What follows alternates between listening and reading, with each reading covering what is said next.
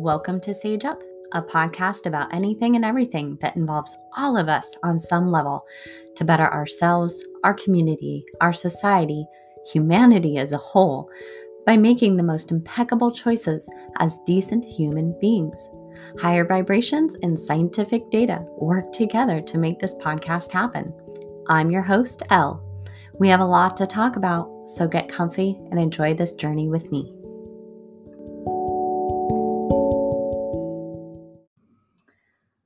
Okay, media literacy. What is that? Well, let's first start off with asking, what is media? Now, we have all maybe heard or even said phrases such as fake news media, fake media, leftist media, conservative media, far-right media, extremist media, and biased media. But what do all of these really mean? Well, I'm going to dissect these rhetorical phrases and why they're being tossed around, understanding the conscious and subconscious intent behind them. But first things first, if you do say any of those phrases, I hate to break it to you, but you are partly to completely inaccurate. I'm not hating on you. I'm just calling it like it is. And so if you want to, decide to listen to the full content of this episode, I'm actually going to break this episode into two parts because I don't want it to be too lengthy all in one spiel here. But again, I think it's important that we start with the foundational understanding of what media is and where news comes in and why news is tossed around with media and media news, so on and so forth. News is a type of media, and the forms and platforms of media are growing every day. So news is just one form of media. So think about how things were conveyed back in the day when we didn't even have telephones. It was all word of mouth. And then telephones came, telegrams came. But we also noticed that if we had word of mouth, through telegram, through telephone, even, that game of telephone, a lot of people understand the concept of, one person getting on the phone and telling another person a story, and then that person that just received the information tells it to somebody else, and so on and so forth. And by the end, the story can get all jumbled up and it's not coming out the way it was originally constructed. So that can happen with many different forms of media, especially social media these days. And so we're definitely going to talk about social media and where that comes in as well. But we also have to know too that, we have newspapers, we have radio, and in that with radio, and then of course TV, we have commercials, news shows, TV shows, reality and fiction. We have movies, we have plays, music, billboard ads, signs and banners, flyers, brochures, menus, magazines, books, email, even speeches are all forms of media because they are delivering something. They're delivering information, or they're delivering an interest or a gimmick to buy something. So they are all forms of media. Entertainment, of course. So all of these forms of media are there to reach different people and cater to different audiences. Some can be more convenient or helpful for some more than others. And they all have different messages that they are trying to relay to their target audiences. What are those messages? That's a good question to start with when you're undergoing a deep understanding of what you're faced with in the media and media literacy, and how media influences you even at subconscious levels. It can. So a suggestion for you would be to see how aware you are of all the media that you come across on a daily basis. So pay attention to everything that you see and hear from the moment that you wake to the moment you go to bed, And ask yourself, is this a form of media? Is it trying to tell me something? Is it trying to ask me to do something? Is it trying to get me to think about something or react? Is someone trying to tell me something or provide me with information on something? Refer back to the list that I just mentioned of all the forms of media. Perhaps there's a form that I didn't mention that you end up coming across. So again, there are so many forms of media, and they seem to just keep popping up and evolving every day. Now, these days, there seems to be a website or an app for any interest you can imagine. But overall, media is forever just developing before our eyes. So going back to, like, let's take the 20th century, for instance. This was the mother of all eras to demonstrate this. For example, internet technically was born in 1983. And soon we had what were called private messengers.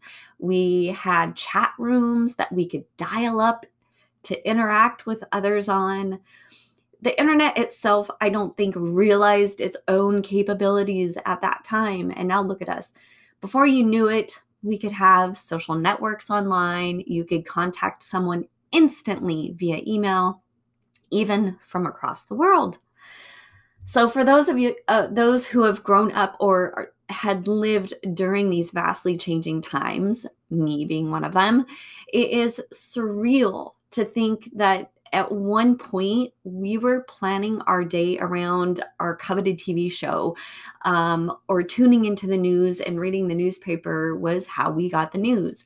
And then before you knew it, it was like we were getting jobs from emailing Word document resume attachments, and we were depending on MapQuest directions to get us somewhere. So very rapidly growing. And then enter social media. Social media is the biggest, most influential form of media currently out there.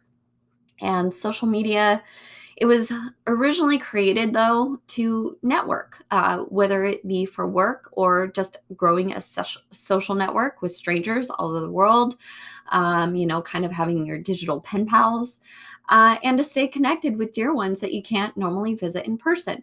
But now, if you look at it, especially like I take an example of Facebook, it's a cesspool of opinions and memes and videos and articles that rarely anybody reads past the headline and takes it for what it means to them.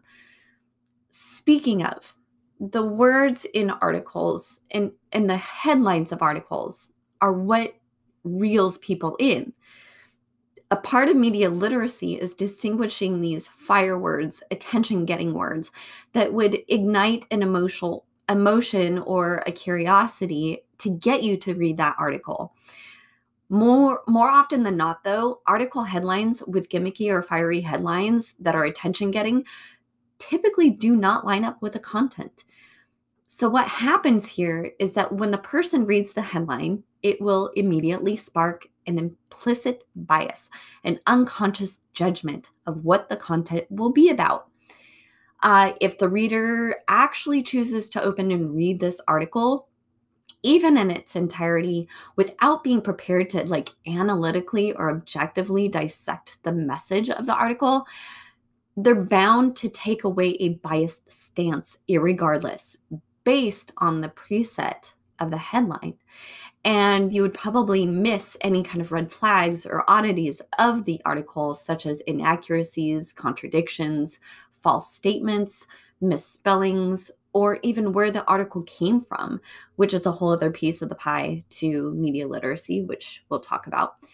And the same thing can go for speeches, other social media posts and content, TV shows, and so on. So it's really good to be aware of these, the headlines and the words that are used. And even I like to highlight speeches and paying attention to the words that are used and repeated, to get you reeled in, to get you curious, or to ignite that implicit bias. It's kind of interesting. Also, something to know too is when you're looking at articles, something to look for when it comes to media literacy is there's some things that you want to look for within the article to verify it. So typically, you are going to see verifiable linked sources to back up any claims that they're making. If there are no linked sources that are going to be, more trusted sources, things like that, then chances are the article itself might be a little suspicious. Something else to look for is the info that was in this article is also found on multiple news sources. But if it's only coming from one source, you might want to kind of steer clear of possibly sharing this information until you can verify the information. And it's easy to research content. So whatever the article is talking about, you can research it. And again, that goes back to the being able to find this information on multiple news sources or other types of information sources. So I like highlighting internet because that tends to be our main platform when it comes to getting our news, unless you still watch news on the TV or get it on the radio. But we have to understand too, the internet is just conveniently within our reach pretty much everywhere we go because we have cell phones, we have Wi-Fi. And technically, we have the ability to just whip up a website or launch an app, and it's now submerged us in this online communication, interaction, and references that we can access even in our sleep. Yeah, there are apps and stuff that help us with our sleep and our dreams and circadian rhythms. So yeah, they're still working for us and it's still affecting us in our sleep. So now we're at this point that we don't know who to trust, though, because there's so much out there and it is just flying at us. Yet we tend to regurgitate the information that we saw on social media or YouTube or from a friend. So apparently we are trusting things from social media or YouTube or from our friends. Some of us choose to take the unfortunately necessary measure of researching certain media messages because they don't seem completely factual or they're out of context, especially if you hear it, like I said, through these interesting sources, but some choose to believe all they see and hear. But we shouldn't even have to be at this point of deciding what's true and what's not true. One caveat that we have when it comes to this of the First Amendment is the fact that in America, anything goes. And we've seen that as of recent, just about. However, in recent years, especially 2020 showed us this, that some social media platforms worked on squashing misinformation and disinformation, which people took as censoring. The one thing that some people don't realize is that social media platforms have that option to police their content as they wish. It is their domain since we do not pay for it directly. We may pay via like seeing ads and stuff, but we are not directly paying to access these social media platforms. Therefore, it is the owner's domain. So they have control. Think of like a Facebook group, for instance. Groups have rules, and when you join, you're supposed to commit to these rules. And if you break one of the rules, you're probably on your way out. Same thing applies for the social media platforms themselves. And typically it allows users to report other user content and accounts as well, showing that integrity of the users. But platforms itself can actually pull the plug. I like giving this analogy. Let's take Facebook, for instance, or Instagram or Twitter, where a lot of the content was being pulled down or even flagged for misinformation or disinformation, and where the idea of being censored came from. So think of social media. Let's take Facebook, for instance. Think of Facebook as an ice skating rink. So it's big, it's white, it's slippery. And then let's say you have like tens of thousands of white marbles, and then you have maybe half of that very light yellow marbles. And the white marbles just represent, good content, nothing wrong with it, nothing harmful, nothing misleading. And then you have the content, whether it be groups or pages or posts or videos that are being spread. And they start to spread like wildfire because they all start with one source, whether it be a group or a certain account. And then it's just shared and shared and shared. And so it multiplies. So throw all of these marbles onto the ice skating rink. Okay. Tens of thousands of these marbles flying all around. And, at a distance, you can't tell which is which. You can't tell the difference from one or the other. And they're all over the place and they're still hard to see on this white surface. So think of the staff behind, social media that are trying to make sure that their content is staying within their parameters, right?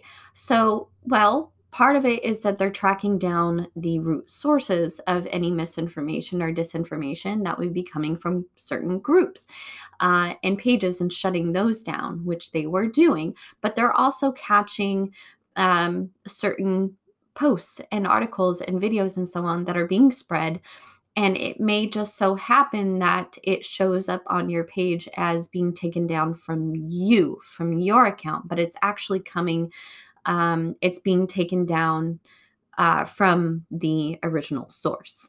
And so, of course, that's going to have a ripple effect. And so this is where that whole idea of censorship is coming from when it comes to that. So instead of looking at just the screen part of, hey, they're censoring me, take a look at what's happening behind the scenes and understanding what they're doing behind the scenes to be able to squash this misinformation and disinformation. It is not about censoring any certain people. And so you have all of these marbles and they're trying to pick up these marbles, these yellow marbles, as fast as they can. And they're all over the place and they're hard to tell apart. That's a lot of work.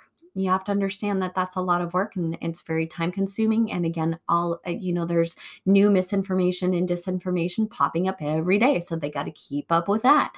And so the other piece of this is that the users have the right to report any misinformation and disinformation on their end. You can click on the post and you can select that you want to report this post, and you select that it's spam or it's misleading or false information, so on and so forth.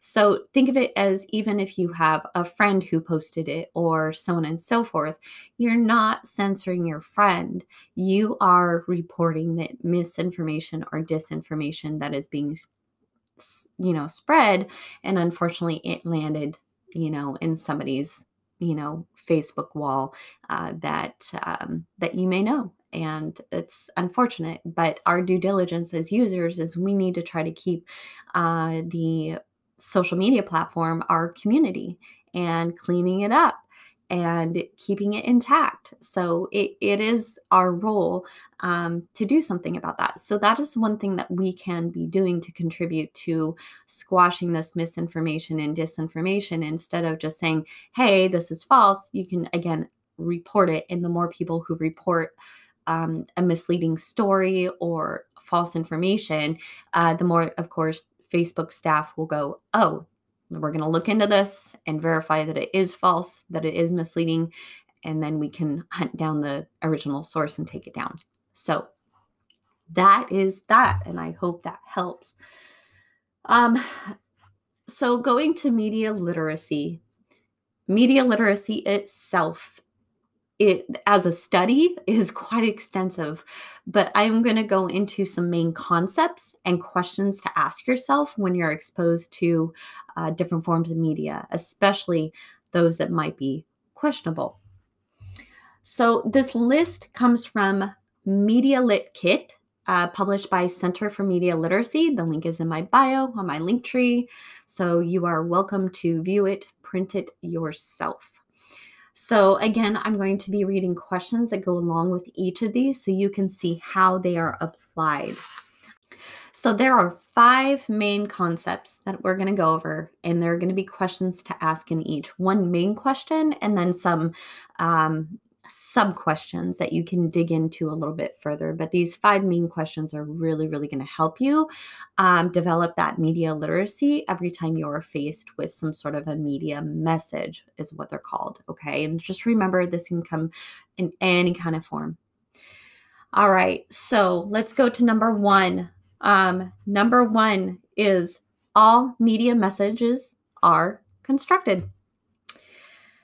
Media messages are obviously not just popping out of thin air. They're not just being licked down by kittens or created by unicorns and leprechauns. They are created by human beings somehow, some way. So the first question would be, who created this message?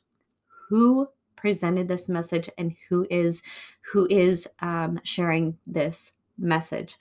Asking yourself maybe, what kind of text is it? What are the various elements or building blocks that make up the whole of this message? And how similar or different is it to others of the same genre? So if it's the same type of, let's take a news story.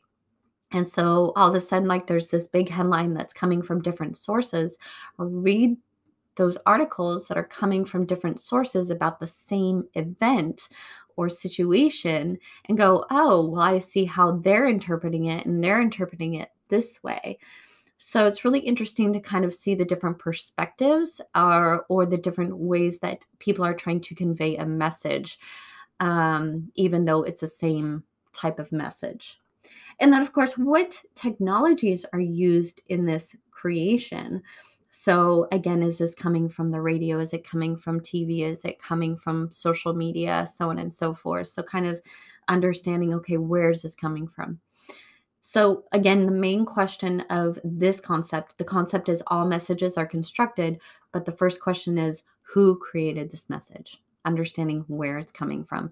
And of course, understanding verifiable sources. And I'm going to go a little bit over that a little bit later, but I did bring up the fact that if you're reading an article, that you want to be understanding, where, not just where it's coming from, but are you able to see linked sources in the information that you can go to verify the information of any claims that they're making? Can you see this on multiple sources, or is it just coming from one source? And is it easily researchable? All right, principle number 2, or concept number 2, media messages are constructed using a creative language with its own rules. So the main question for this concept is, what creative techniques are used to attract my attention? So let's focus on the visual, because again, tendencies are we're social media or TV. There could be perhaps those times where we hear something on the radio or so on and so forth, but keep these in mind on a visual landscape here. So what do you notice about how the message is constructed? Maybe notice the colors that are being used, any shapes, sizes, sounds, words, or is there silence at any given point? And why? Props, sets, clothing, the movement, composition or lighting. How is the camera moving? What's the viewpoint of the camera? How is the story told visually, and what are people doing?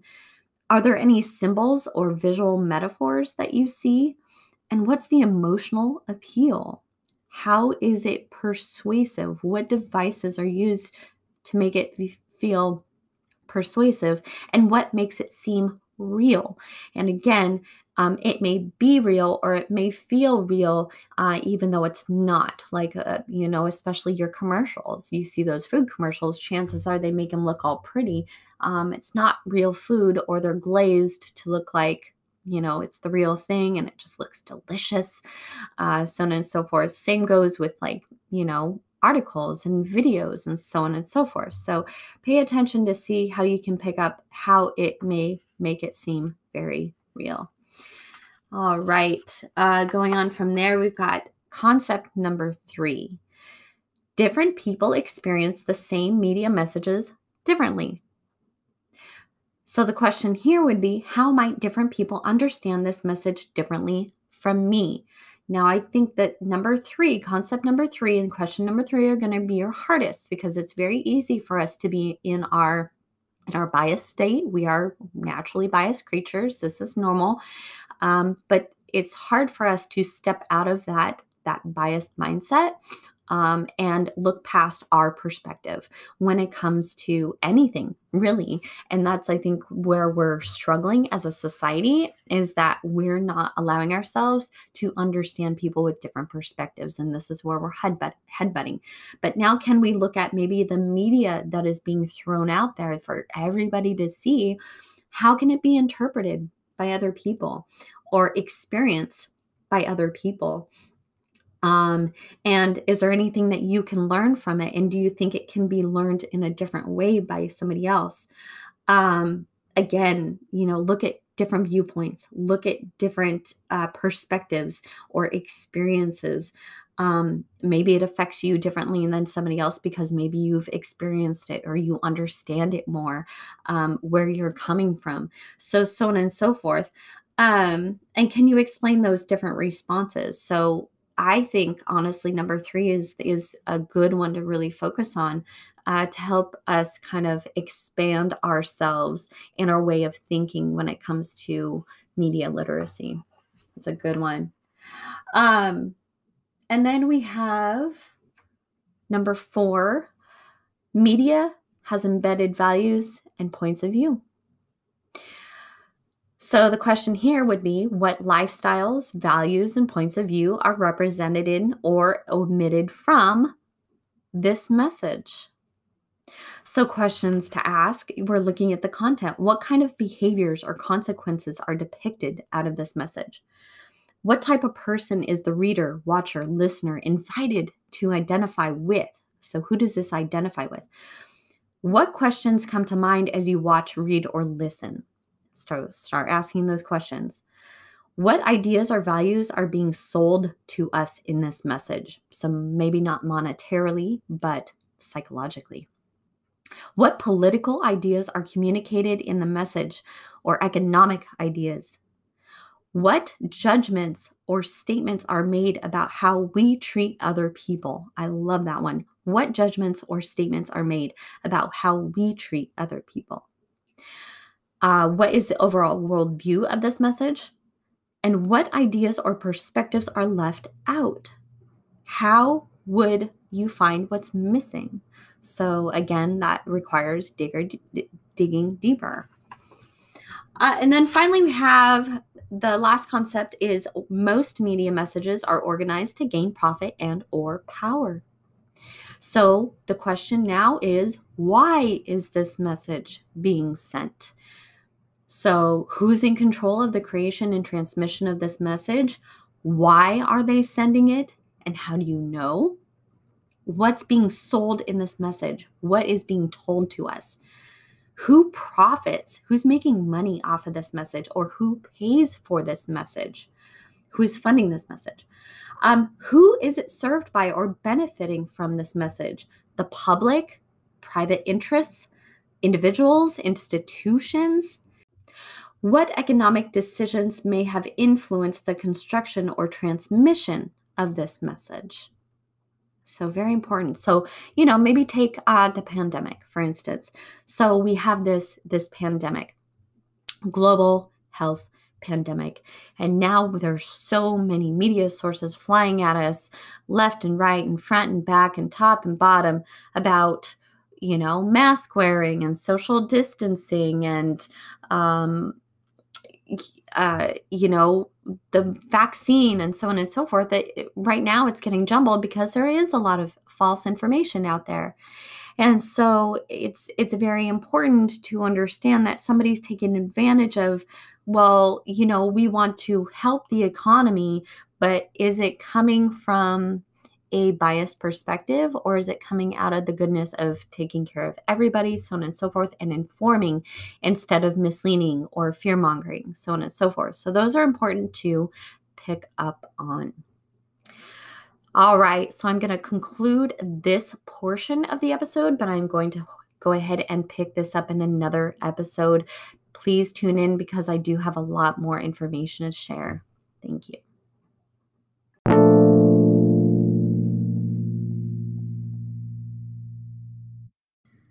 All right, picking up where we left off with part 1 of the media literacy episode.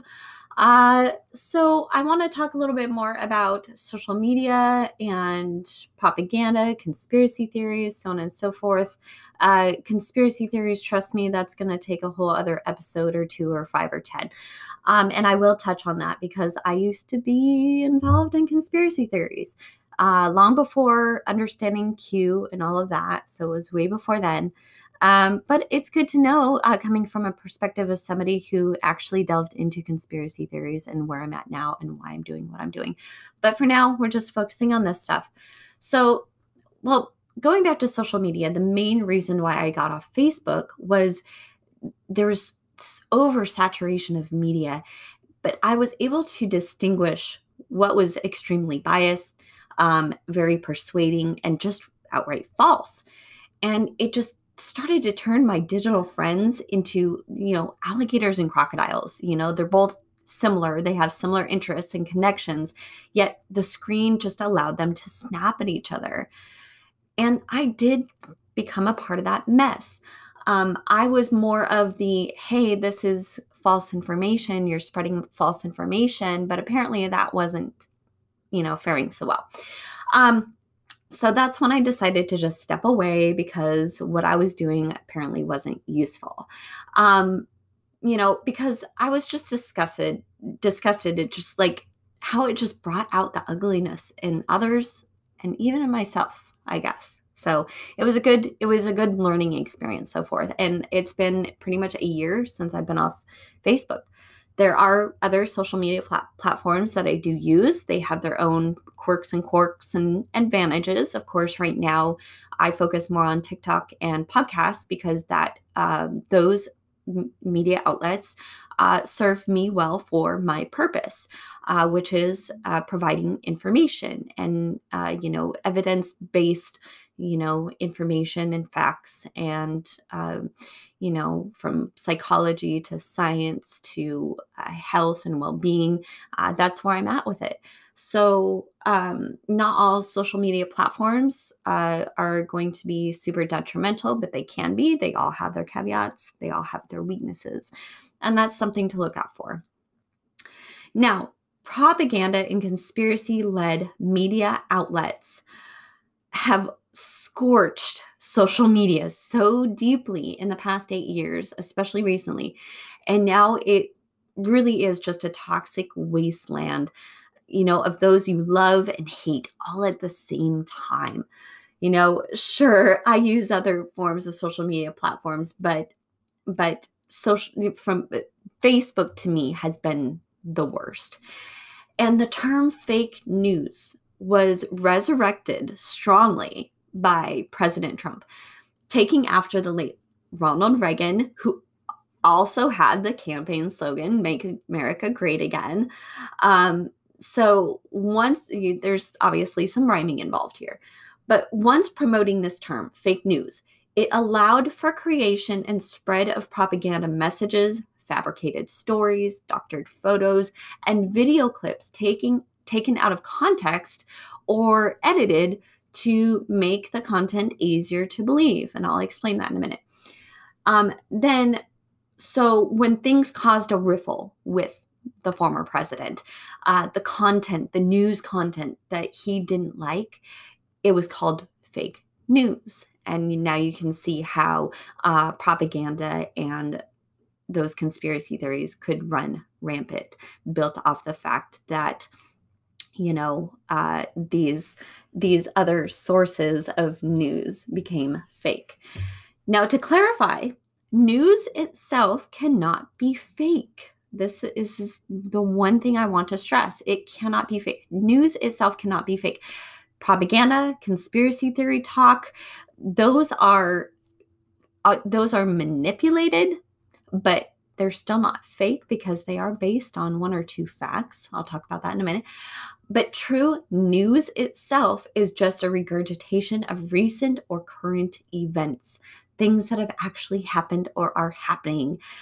Chances are you can turn on your local news station and trust everything that they're delivering. But the minute you change to a major media network or source or website, all the media on the other side is fake.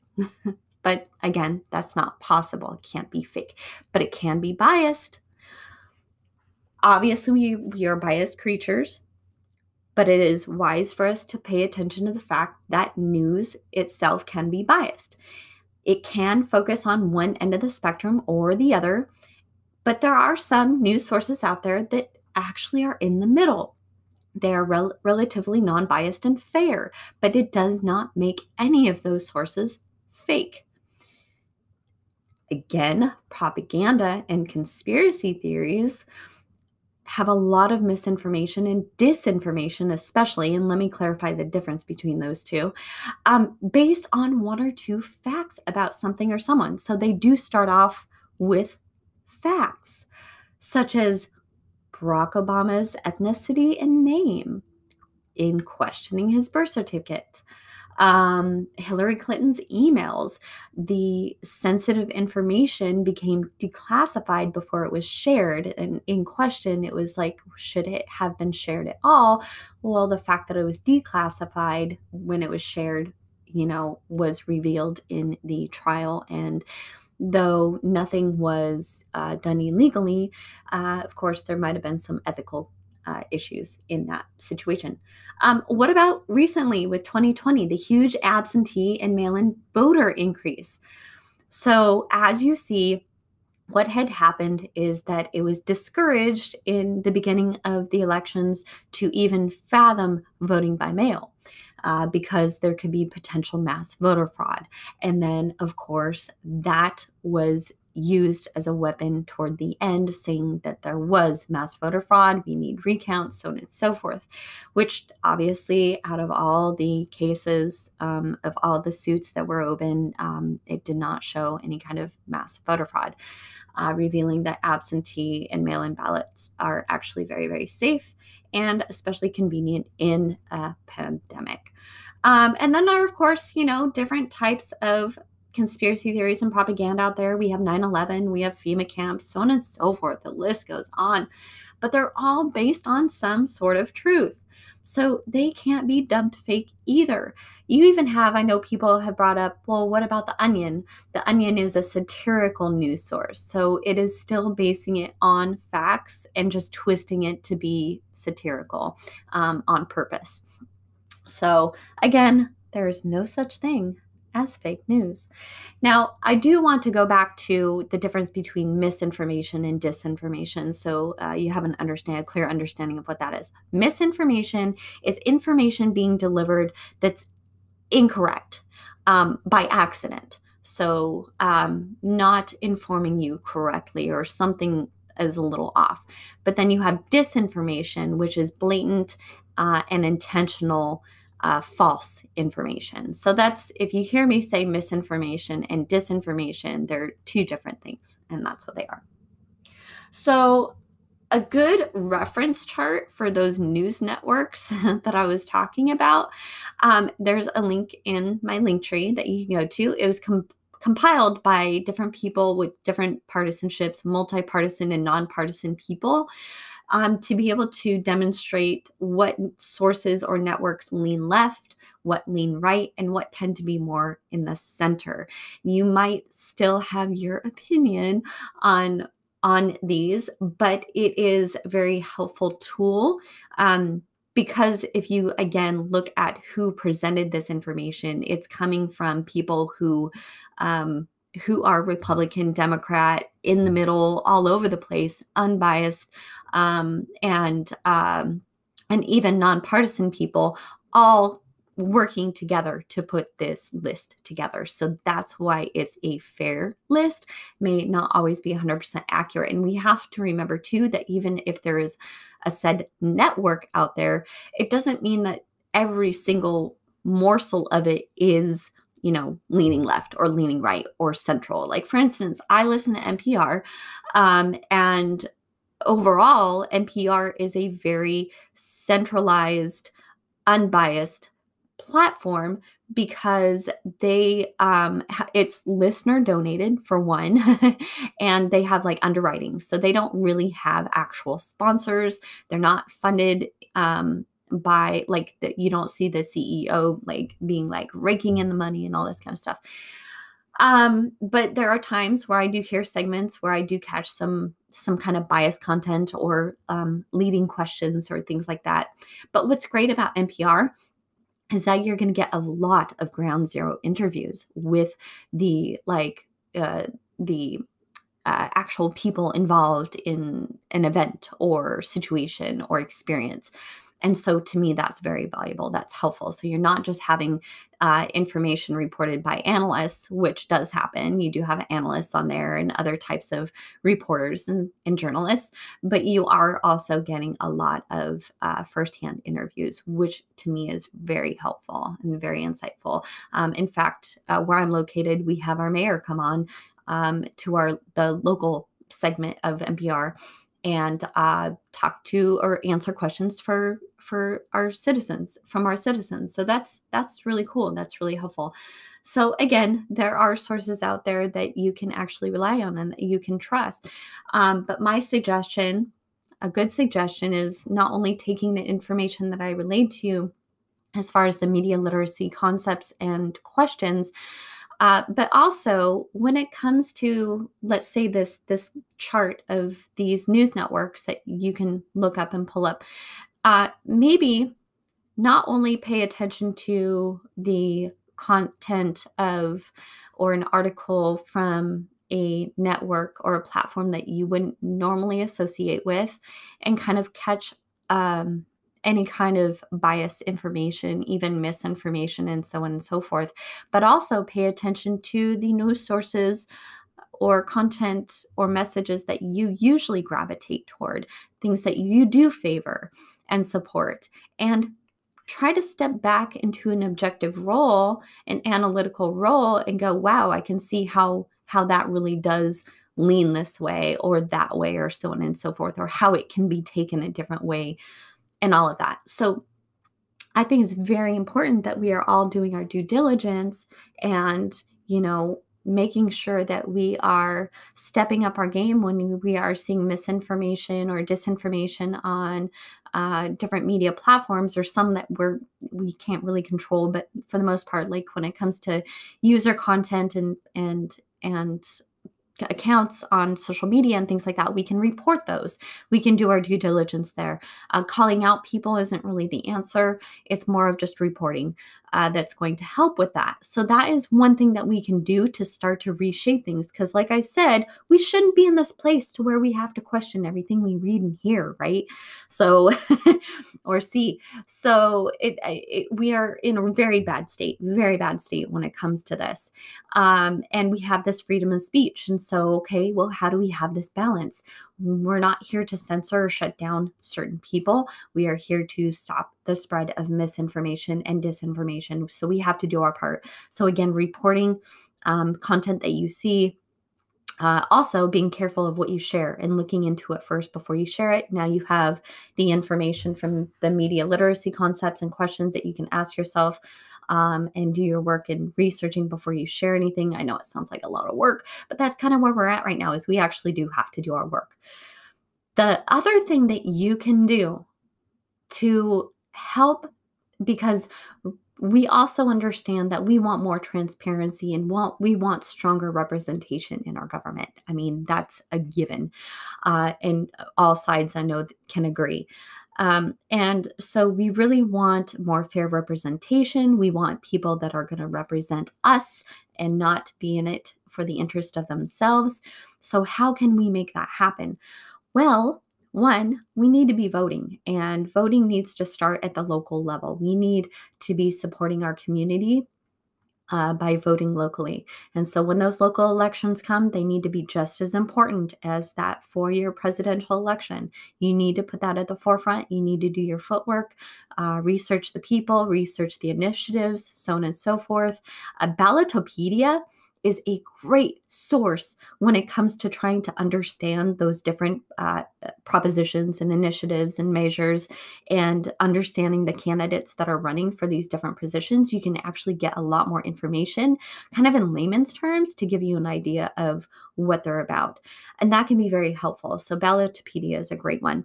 But if you really want to see even a change in our voting system, because I think a lot of people are kind of on board for reform when it comes to our elections and the Electoral College, here's something else that you can look into: ranked choice voting.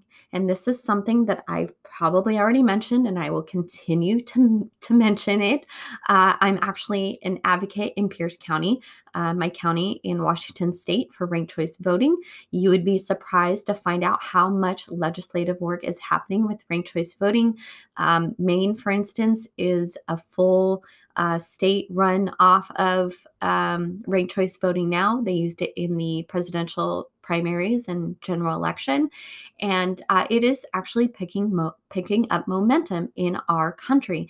And other countries actually have already established a form of ranked choice voting. Ireland, Australia, New Zealand, for a few examples, and they look at us going, "Why aren't you doing this yet?" That would help so much. Get rid of that concept of voting for the lesser of two evils, having to make one choice, having fair representation, having a better party and balance in our parties, and representation in our parties, and reform of our electoral college. I could go on and on and on about this, and I will talk about ranked choice voting more and more in upcoming episodes. But I just wanted to put those things out there of things that you can actually do to bring change, to actually help us be able to trust again. And I know we want to. A great book that I just got done reading was Trust by Pete Buttigieg. That's a wonderful book. Another book that I've recently read is The Common Good by Robert Reich. So that's very good too. So kind of just goes in with everything. But again, today we're focusing on media literacy. Next, I want to talk about education. I do want to talk about conspiracy theories very, very soon. I promise I will. But I want to lay a little bit more foundation first, and you'll understand why. So the next episode that I'm going to be talking about, it could be lengthy. I might have to do 2 separate segments. I'm going to try to keep it to one because I don't want these to go too far. But education is huge and can be a major, major solution to helping our society gain traction again, and to help remedy some of these social and political issues that we are facing. So again, if we want answers, we're going to have to look to education. So we're going to talk about that next episode. So keep in mind, just when it comes to media, applying media literacy, be open-minded. Be a healthy skeptic. And that means asking questions to actually get answers, not just asking questions to question things. But again, we need transparency in the representation of us. And so, that's where the voting comes in. But, we have other things that we can be doing. So I hope this has helped. And if you ever do have any questions, don't hesitate to ever send me an email or anything. Thank you for joining me. Have a good one.